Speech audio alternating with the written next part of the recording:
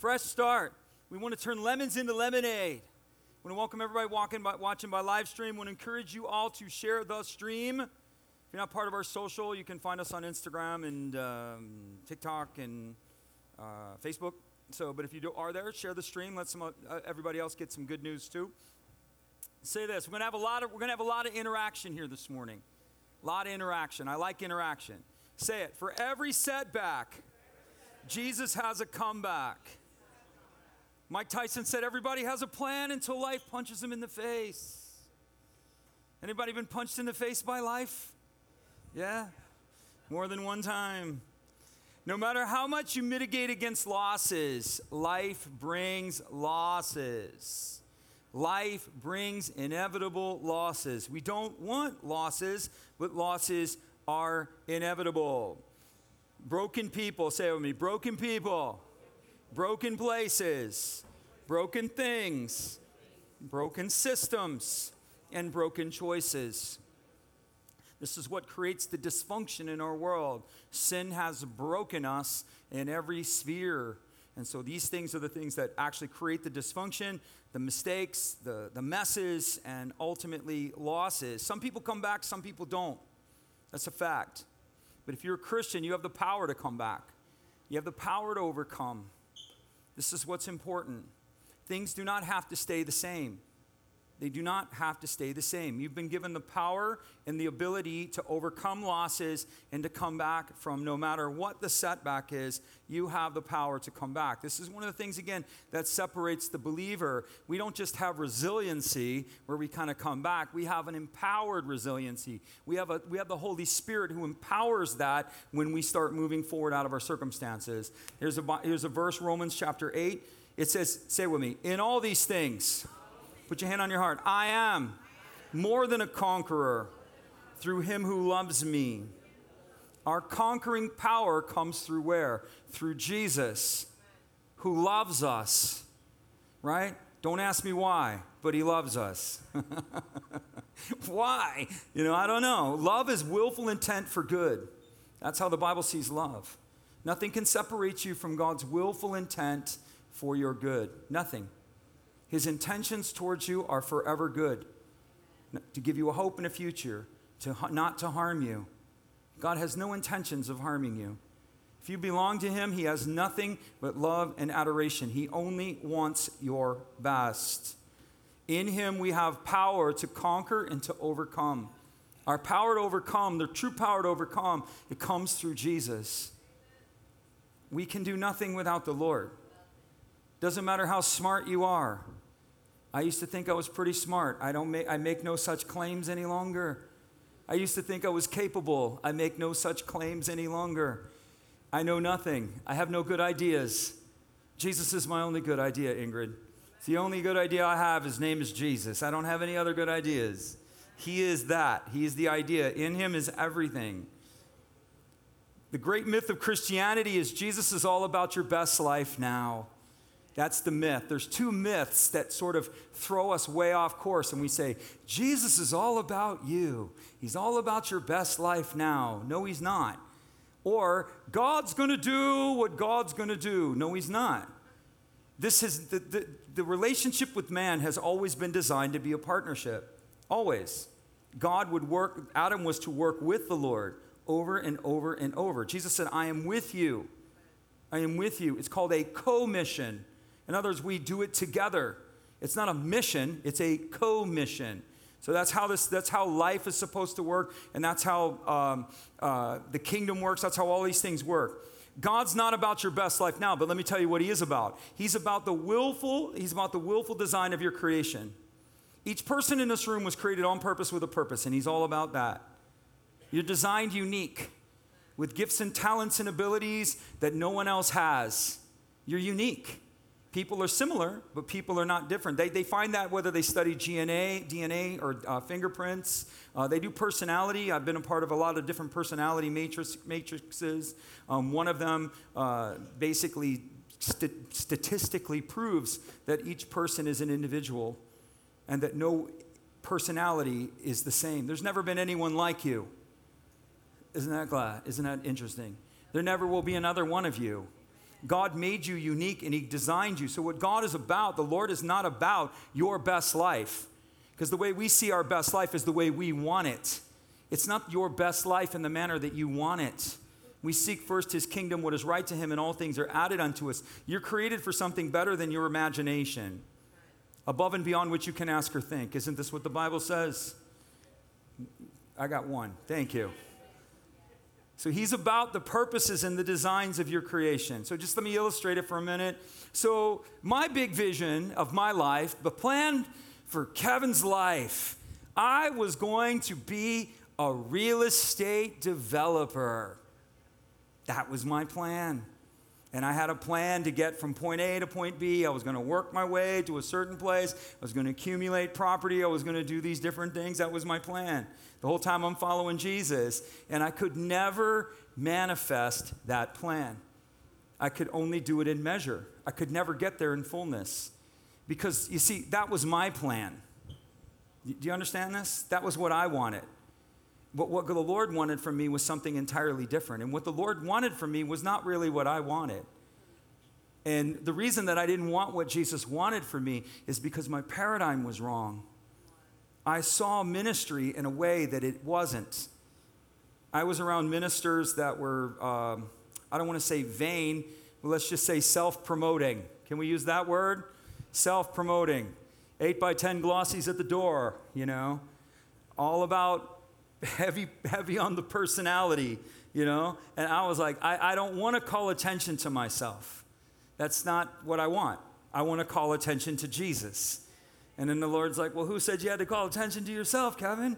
And so it took me a while to get out of seeing things. I had to see things differently. And when I started seeing it differently, and when I finally sort of embraced this call to ministry, it still took me a long time. I'd like to say I'm all in. I am all in, but even when I would say I was all in before, I was always looking over my shoulder. I didn't realize that the gifts, the talents, and the abilities that God had given me, the dreams and the desires that he had given me, were not to build my world, but to build his. So the desire to be a builder was in me. The desire to develop was in me, but it wasn't to develop what I wanted. It was to develop what he wanted. The kingdom, the church, the purposes, the people, right? And it all started to make sense. It all started to make sense. And so those lines that were blurred, but one of the reasons I resisted God's will, and there are people in the room, God's told you to do something, and you flat out don't want it. You don't want it.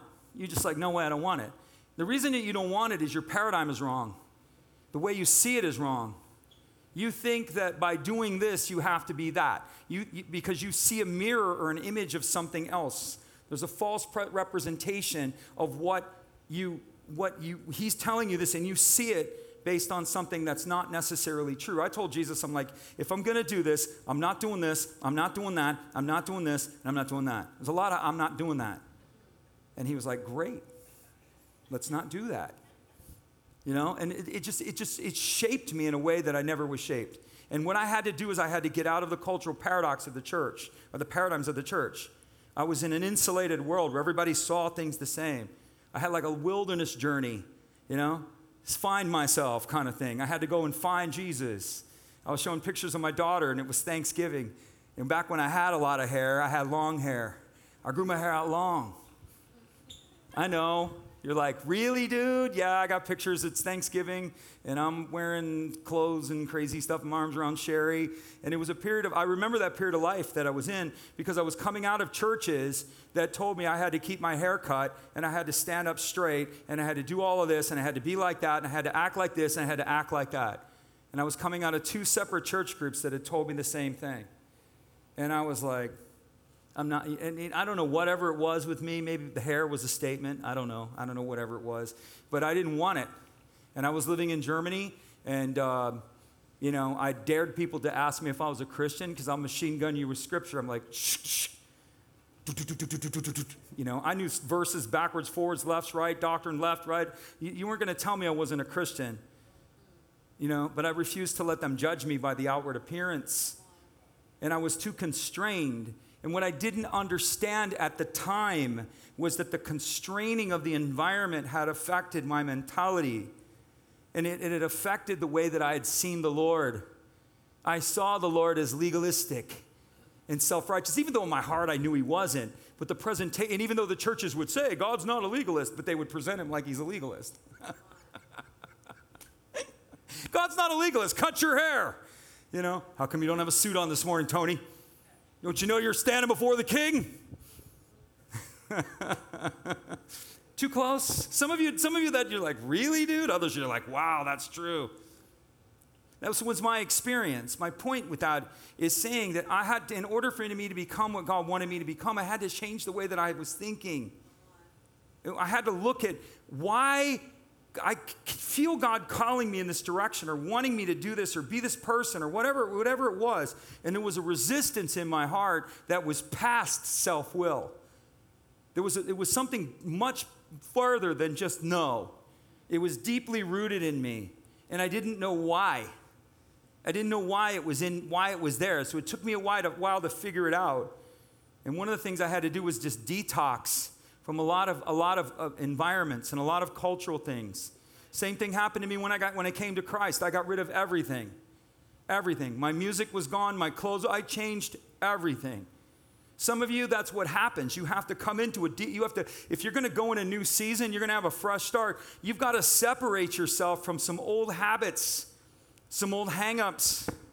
You got to be willing to separate yourself from old atmospheres that you've been in, old ways of thinking, or you won't change. You don't know who you are. You're going to enter this space, and you're almost going to feel like you're in a vacuum. You don't know where you're going, but what's really happening is you're decompressing. You're coming to a different place. It's strange, but I've had this experience several times in my own life, and so I understand it very well. I understood it when I came to Christ. I was just like, I don't need any of this junk anymore. It hasn't done me any good. No girlfriends, no music, you're like, what? No clothes, nothing. I didn't want any of it. I got rid of it all. And all I wanted was Jesus. I haven't stopped, so that's all I want. Still, I want Jesus. But where some of you are, maybe you're a new believer, and you're kind of in that space where you need to separate yourself. You're still carrying a lot of worldly things. You're still doing a lot of worldly things. Yeah, I mean that was me. That was me, and I had to get rid of that. I didn't know who I was, but I knew who I didn't want to be, and so I was standing there in a place not knowing who I was. And then as God began to define it for me, I started trying to pursue different paths. I saw it more in light of myself. And really what it was, it's called false humility, right? False humility. Yeah, I had false humility. Really what it was is it's an excuse for my own insecurity. Yeah, let's just be clear. It's an excuse for your own insecurity. Arrogance is a presentation of insecurity. Arrogance is a mask for insecurity. So you can be arrogant and cocky and all that, and that's really a mask for insecurity. The arrogant, cocky guy, he's masking insecurity too. Or you can have false humility, and that's a mask for insecurity. And everybody's like, pray for this pastor. This guy needs some help. Yeah, I'm trying to help you. I'm trying to help you. I'm trying to get you to help you. And hopefully I'm helping you. All the self-righteous in the room are like, he should have a suit on. Why doesn't he have a suit on? His hair is looking a little long on the left side. Yes, I agree with that. Actually had somebody put me that on YouTube. Why don't you wear a suit? It's more biblical. My response was, why don't I wear a robe and sandals, and let's really get biblical.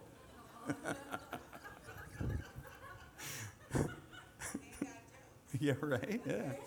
I know. So there's 3 trajectories of life, right? God's all about your design and the design of your creation. He's all about that. He's all about your purpose, your assignment. So say it with me. I have a purpose. I have assignments. I have mandates. And I have destinies. All of you have it. Every single person born in this world. Why? Because God is a purposeful and intentional God. He's a God of destiny. And when you come to Christ, you actually now receive the potential to achieve your destiny. The unbeliever can't receive a destiny because they don't receive Christ. Only Jesus gives you the power to obtain that destiny. But destiny is the end result of your life, the destination. Well, we all know we're going to be in the kingdom, but what will the end result of your life be? That's your destiny. Destiny is, there's a determined destiny, And then there's the destiny that we end up with. And the way that we achieve the determined destiny is that we begin to understand a sense of purpose, we begin to understand assignments, and we begin to understand mandates. And they're all different. People can't achieve destiny because they don't even know what their purpose is. And then they can't get past that if they don't understand that they have an assignment and a mandate. Mandates tend to be what you need to do now. Mandates are not necessary, and mandates and assignments are the stepping stones. You have a purpose. Yeah, I don't know. Let's just throw something out there. I'm going to use you, Tony, because you're my friend, and I know Tony might throw something at me here. My destiny is to build a business. I don't know if this is your destiny or not. I have no idea, but I'm just using it because is to build a business that glorifies God, employs other people, generates revenue and income that propagates the gospel. That's my destiny. A business that brings Jesus glory, provides income for others, himself included, and creates revenue and generates revenue that I can fund the gospel and be a part of that in some way. I mean, that's your thing. So what is the assignment in this season? What is the mandate in this season? So your purpose is that. And as you follow your mandates and your assignments, the destiny begins to manifest. It'll probably be bigger than what you think it is, because it usually is. We see in a glass dimly, the Bible says. We think we see, but we really don't see. We're seeing a fog. It's a lot bigger than what you think it is. But as you begin to understand what your purpose is, and then you begin to say, okay, this is my purpose, and then you follow the assignments and the mandates in that season. Elevates to affect nations. The mandate is to buy property. This is what we're doing right now. The destiny is that this church will affect nations. So let me just give you an example. The last 3 weeks, you don't think this is true? And the Lord's like kind of takes me and just goes, you know, I don't know, every now and then we all need when you're like, Jesus slaps you? Sometimes when I let him slap me. I want him to slap me. No, I'm just kidding. You guys are like looking at me like, what's wrong with this guy? 2 weeks ago, we had a family here from Australia who follow us on social media. That same week, we had a couple here. They were from Italy. They're from Milan. Last week, we had a whole family here from Bombay that follow us on social media. That's in 2 weeks. I mean, I didn't even track down. So let's just say this. The prophetic destiny of this church is to affect nations. And what you see is like the forerunning fruit of that. You see the atmosphere of that. You see it by just the people that we interact with. And we see that when we move into that, things start shifting. Things start shifting, right? So every time we step into that role, stuff starts moving, because that's the destiny of this church, is to affect nations. So that's the destiny, right? How we go about that will we determine where the landing place of this church eventually is. But the question now is, so what is the assignment and the mandate within this season? Well, we have a mandate to buy property. The assignment is to raise the money to buy the property. How's that going to affect nations? I don't even want to get into it, but it will affect nations. So this is, if you understand that, I'm trying to illustrate something for you so that you understand what's going on here. It's not, this is my purpose and this is my destiny, and that there's no steps in between that. There's a lot of steps in between that. This is my purpose and this is my destiny, right? My destiny is to do this. I know the Lord has told me this is my destiny. Hallelujah. And this is my purpose. Well, what's your assignment? And what's your mandate? What is God assigning you to do right now? Mandate relates to what you must do. It's a sense of determined must. You just know this is what you have to do. You have to do. It's almost like you have no choice. That's a mandate. An assignment is an instruction. I need you to do this for me. Why? Because I told you so. That's an assignment. A mandate is you have to do this. You don't know why. Does this make sense? Yes. It's important. This is extremely important. The great myth of Christianity is Jesus is about your best life now. No, he's not. He's about your purpose or destiny. On purpose with a purpose. Your assignments. There's 3 trajectories of life. Say it with me. Micro. Macro. Meta. Micro is what's happening in your immediate world. Macro is what's happening in the greater world around you. And meta is what's happening in the overall view of life. What we are supposed to be as Christians, this relates to Fresh Start, is that our focus is to have the meta-narrative in play. We are to follow the meta-narrative, not Mark Zuckerberg. I know some of you are already thinking, meta, like by Facebook? We're supposed to follow Facebook? No, the meta-narrative of the kingdom. You're eternal. You're sons and daughters of your Father. You're supposed to be about your Father's business. That's the meta-narrative. You will stand before the King as a Christian, and you will give an account for your life. Not unto salvation, but unto reward. Every single believer, this should sober some of us up right now. Every single one of you will stand before the Lord and will account for what He has given you. What did you do with what I gave you? This has nothing to do with being born again. This has nothing to do with it. This has to do with what you did in partnership with His kingdom. What did you do with it? We will all stand before Him and we will answer that question. What will your answer be? You're going to stand before Him. And He's going to say, look, man, I got a stack of stuff here. What can I give you, Rudy? What can I give you? What did you do for me? I didn't do much for you, Lord. I did this. He's going to go, okay, here, have a pinwheel. Have a nice day. It's literally how it's going to be. It's not eternal life. We all get eternal life, but we are rewarded unto how we serve. We all get equality in salvation. We all get equality in value and worth, but there is not equality in rulership in this kingdom.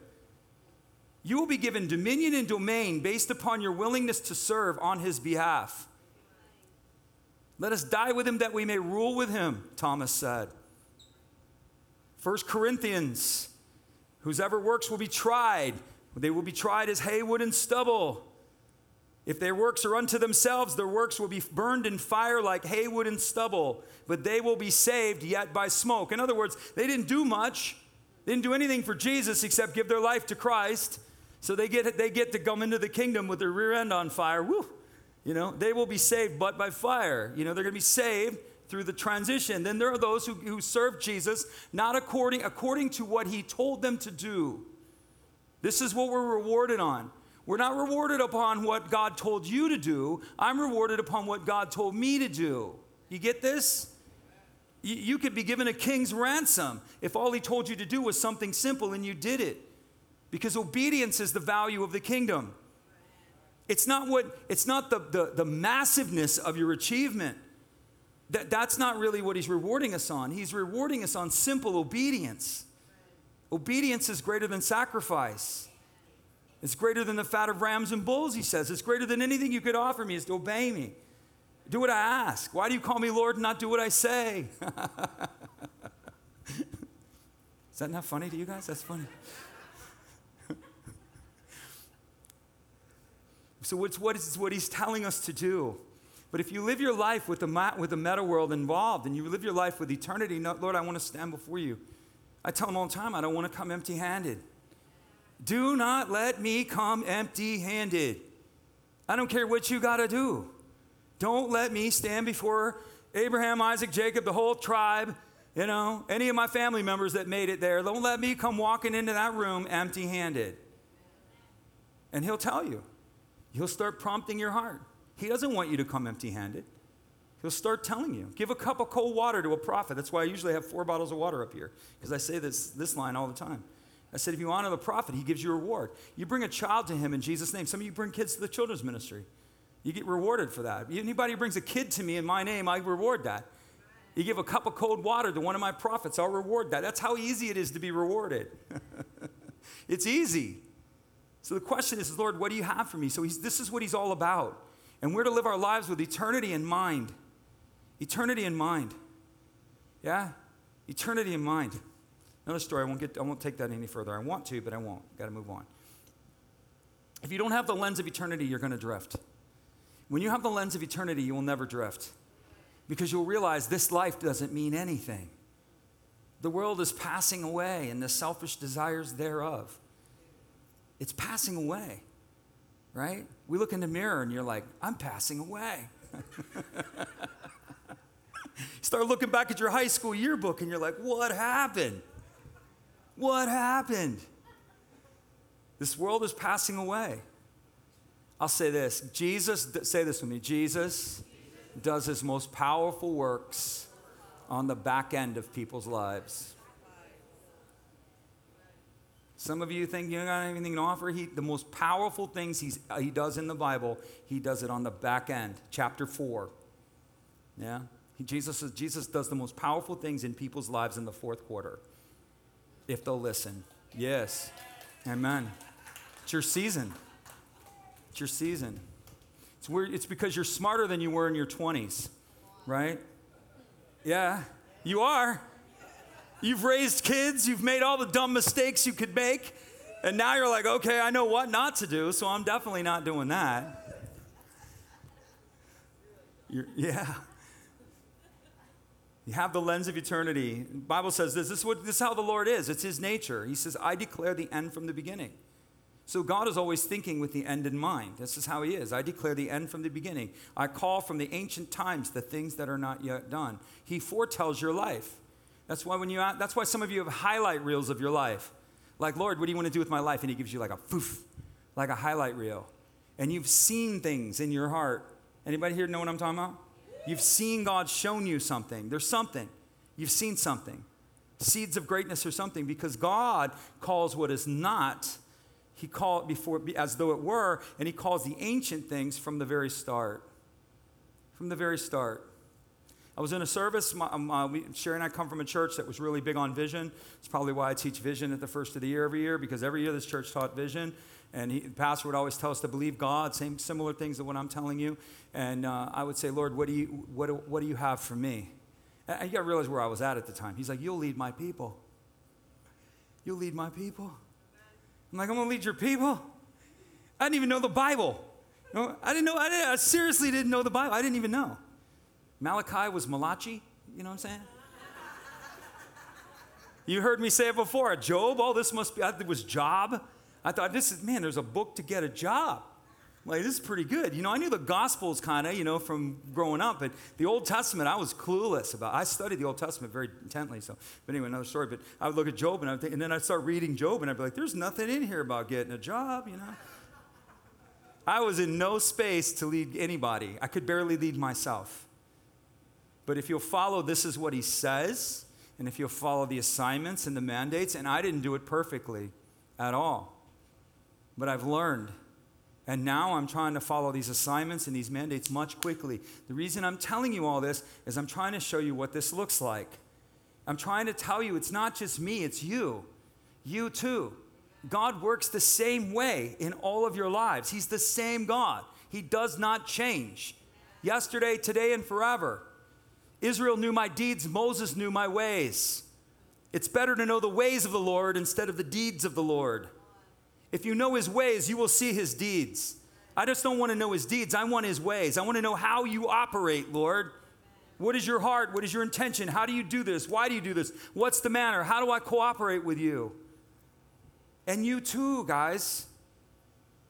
It's who he is. He looks at your life and says, this is what this person can be. This is what this person is born for. This is a preordained destiny that I have for you.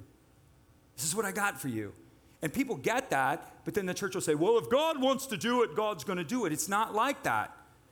It is not like that. That is the biggest lie. We tell that lie all the time, and it is not true. It's not true. God works in partnership with you. With you. One of the most powerful verses in the book of Genesis that is overlooked all the time is it said, it had not rained upon the earth because no man was tilling the ground. Why hadn't it rained? Why hadn't it rained? There was no partnership. The heavens were not releasing rain because there was no partnership. You understand that? You wonder why there's no rain? Lord, where's the rain? Send the rain on my life, Lord. Send the rain. I'm so dry, Jesus. I'm so dry. Send the rain. Start tilling the ground. You say, I don't know what ground to till. Ask him. Till the ground, Lord, where do I till? He'll got to know. The first answer is going to be prayer. Start tilling the ground of prayer. Start tilling the ground of worship. Start tilling the ground of communion. And let me start releasing the rain into that area of your life. Let me build the relationship. And then once I build the relationship, we'll start tilling some other ground. and we'll send the rain. We have to till the soil if we want heaven's rain. Again, it comes back to the partnership aspect, people. He doesn't need you. He wants to work with you. How crazy is that? Right? How crazy is that? Anybody here got sons? Right? Is it nice to work with your son, Roscoe? Even though your son makes a mess. He makes a mess. I've worked with Roscoe and his sons before. And Roscoe puts his sons to work, and Roscoe walks in the room, and he's like, oh, dear Jesus. Dear Jesus, did you seriously do that, son? I'm pretty close. I know I'm pretty close. But he still wouldn't trade anything for working with his sons, even though his sons make a complete mess of things sometimes until they learn. This is how he is. Ladies, you cook with your kids, you work with your kids, you bring your kids to, all this different stuff. I'm a guy, so I see it differently. I don't know how but women interact with their children too, right? And they make messes. But you still love to work with them, don't you? You love to work with your kids, and even though they're frustrating at times, God's like that. He's like that. He likes to work with you even though you're frustrating. He doesn't get frustrated. But I will say this, he loves to work with you even though you make a mess. That's how he wants it. He wants to work with us. I don't know why, but he does. He does. We have the ability to start over. Say with me, I have the ability to start over, but I have to change. Say this, change begins with choosing. Let's say that one again. Change begins with choosing. And say this one. I told you there's going to be a lot of these. If I do not change, nothing is going to change. Nothing's going to change if you don't change. Say this. If I want what I've never had, I must do what I've never done. Here comes some more. You ready? I don't need to get bitter. I need to get better. You have losses. You have hurts. You have pain. All of that stuff's true. You can get bitter or you can get better. You can stay where you are or you can change. And you can make a better choice next time around. Say this, I don't need a better wind. I need the wisdom to set a better sail. You don't need a better wind. The wind is always going to blow in a way that you don't want it to blow in. The wind is never going to be perfect. You need to learn the wisdom of how to set the sail in the correct position to drive the ship no matter which way the wind is blowing. And this is one of my favorites. I wrote it differently. Say this. No matter the friction, it can be turned into traction. No matter what the friction is, you can use that friction and turn that into a momentum that creates traction. Doesn't matter. Amen. Those of you that have experienced friction, you know what I'm talking about. You can turn it around. We have the ability to turn it around. We have the power in Christ to turn around. Things can change. Say this, I can live ordinary, or I can journey towards the extraordinary. Jesus has invited me into the extraordinary. It's not going to be easy. It's not going to be Instagram easy. It's gritty. It's gritty. Gritty. It's a fight. It's messy. If you're going to move extraordinary, it's not pretty. You ever see Instagram? Everybody acts like they got it going on. You know what I mean? Kid in a stroller, 2 kids on their arm, Louis Vuitton bag, sunglasses. That is far from the truth, man. And then we think if we've got it hard, well, we must not be doing it right because this person on Instagram, it doesn't look that hard for them. So why is it so hard for me? Everything works for them. Why isn't it working for me? Because they're giving you their highlight reel. That's why. They're giving you their best. Say this, I have to develop a resiliency with the Holy Spirit. The Holy Spirit will never tell you to quit anything the Lord has told you to do. It's true. You have to develop an ability not to quit. You have to develop a desire to change. You cannot see change as a bad thing. Change is not a bad thing. I can go into marriage on change. Good God Almighty. Marriage has changed me. It's changed me deeply and profoundly. Someone asked me, I'll just throw this out there. Sharon and I have been married 32 years. Is that right? Yes? Am I right? Yeah. I've been asked more than once. how do you guys stay married so long? And I said, it's change. If one or both parties will not change, the marriage will not last. It won't last. The marriage stops when one or both parties stop changing. It's true. You must change. You must change. Gotcha. The thief doesn't come to steal and kill, destroy. I've come to give you life and life more abundantly. So here's basically it. Say it with me. Basic theology. Good God, bad devil. Doesn't get any simpler than that. If it's bad, it's not from God. Every good and perfect gift comes down from above, from the Father of lights, in whom there is no shadow of turning. So if it's not good and perfect, it doesn't come from Jesus. If it's dark, cold, and ugly, it comes from the devil or some product of the devil's world. He gives us life and invites us into it. They're waving Shelley's waving the communion tray at me. I want to give you more. Yeah, all right. Yeah, you want more, yeah. All right, let me see. Let's see what I can do. All right, so we have three different types of life. We have bios, we have suke, which is the life. The bios is the life of the body. Suke is life of the soul. Zoe is the life of the spirit. Jesus has come us to give us life in the spirit. John 10. I've come to give you life, Zoe, life in the spirit, a life that only he gives. And he gives it to us, life in abundance. The word abundance is persios. It's a Greek word. It means fullness above what is average or normal. It means continual and without containment. So Jesus, let's get this clear. Jesus wants you to have a life that is above average, that is a constant flow of life perpetuating, and that is continual and without containment. So when your life feels contained and you feel trapped, that is not of the Lord, because that's not what he wants. He doesn't want you contained. Life in the Bible, so if you look at this, so God wants life to us. He wants us to have an abundant life, a persios life, an overflowing life. And you realize, well, how does that happen? And, again, if you look at this in the context of the Scripture, the Bible relates life to water. Water is life. Life is water, living water. You guys know what I'm talking about? So if we understand the life that God wants to give us, we can look at water as an attribute of that life. Water is interesting. You know what water can do? Water can rise. Water can rise. So who told you you had to stay the same? You have living water in you. You can rise. I got one. You have water and living water in you. You can rise. You can rise above the circumstance. You can rise above your state. You can rise above whatever's been in and around your life. Water rises. Water moves past barriers. Water cuts its own path. How about that one? You ever seen the Grand Canyon? That was cut by water. Water. So there's too many barriers. You have living water. You have living water. What barrier? A granite barrier? A rock barrier? What barrier? Life can overcome.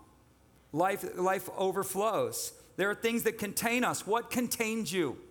What contains the life of God within you? Attitudes, actions, hurts, regrets, pain. Here's the big one: self-imposed limitations or lying beliefs.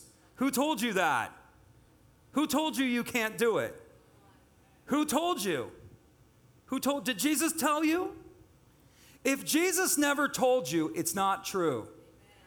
It doesn't matter who told you. Dr. Phil told me. Dr. Phil's not Jesus. He is truth. There is no truth outside of the Lord. Truth only comes from him. And if he told you it's not over, it's not over. If he didn't tell you it was over, it's not over. Self-limiting in beliefs, lying, imposed beliefs, unwillingness to grow and change. And here's the other one: people, places, and things. They tend to hedge us in. It's time to change the people, the places, and the things. Or change yourself. Is it a better one? Water overcomes containment. Water has a power and ability to rise and to increase. And when water rises and increases, it becomes a force. A force. You ever seen a tsunami? It's a force. The most dangerous thing about a hurricane is what? Tidal surge. Tidal surge kills more people than wind. The force of water. See, what would happen if you let your life rise? You begin to commune with the Lord, and that life of God began to rise, began to overcome your barriers, your containment. Don't you want your life to be a force? Yeah, come on. Unstoppable, overcoming everything. It's okay. Start today. I got 5 minutes, Shelley. I got 5. I know you're looking at me. I got 5. I'm going to go quick. Start today. So what do we do? So I'm going to give you a couple quick things. Start today, right? Say it with me. Eliminate the non-essentials.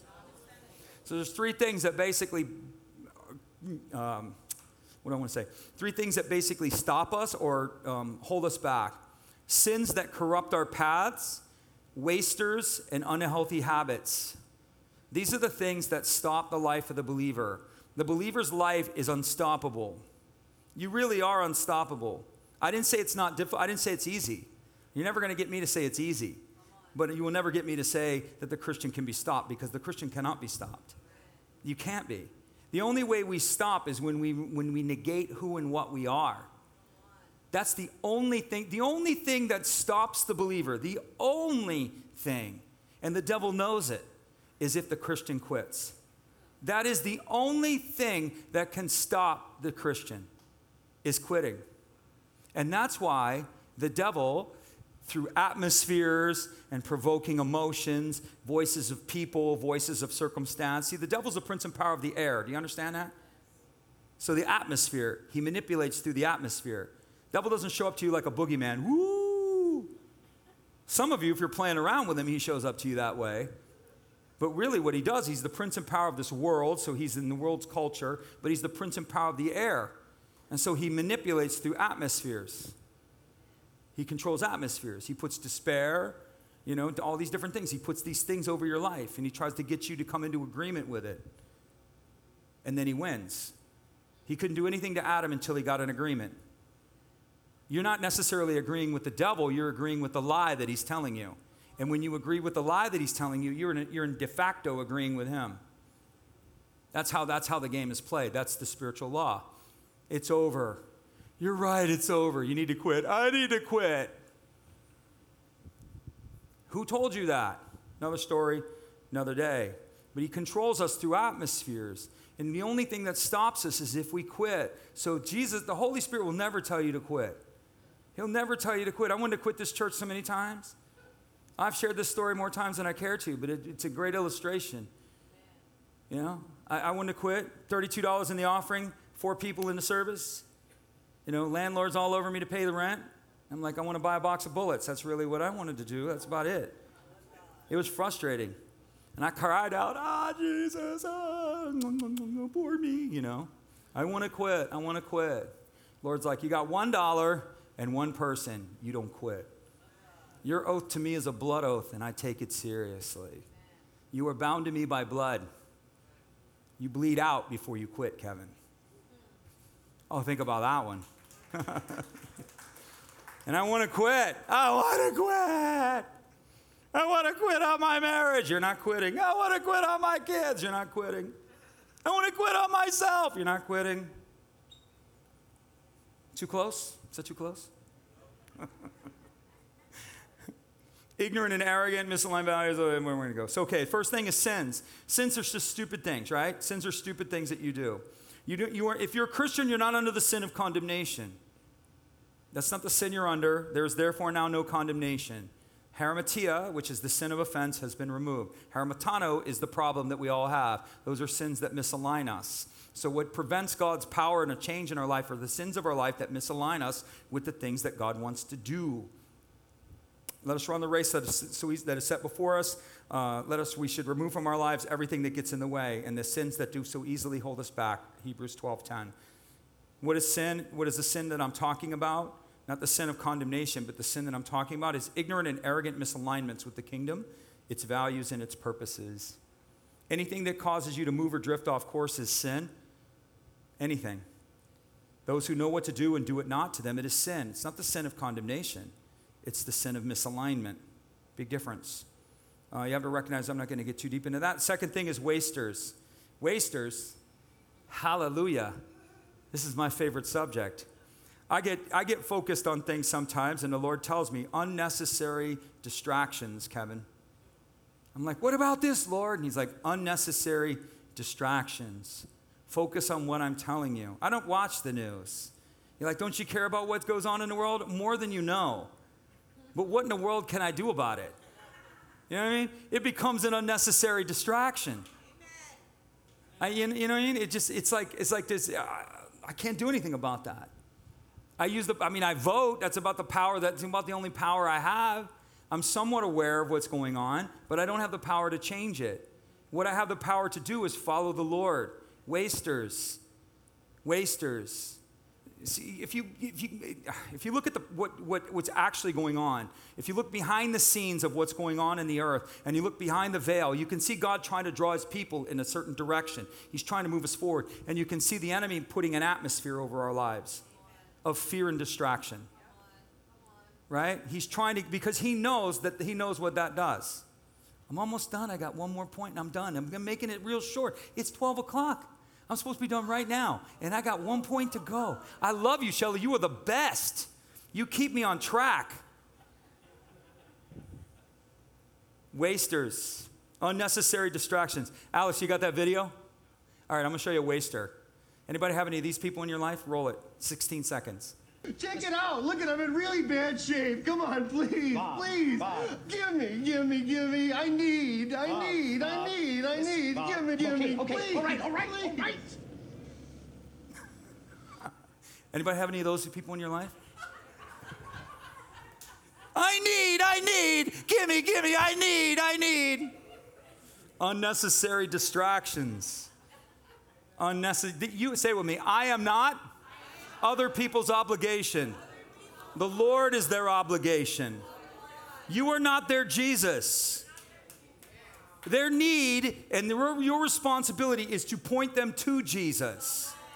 If you help them in the immediate, that's okay, but you're not going to carry them long term. You're not their obligation. You're not. The Lord is their obligation. And you connect to people like that, and that's all they'll do. They'll take everything from you and leave you exhausted emotionally. I need. Just answer the phone. I need.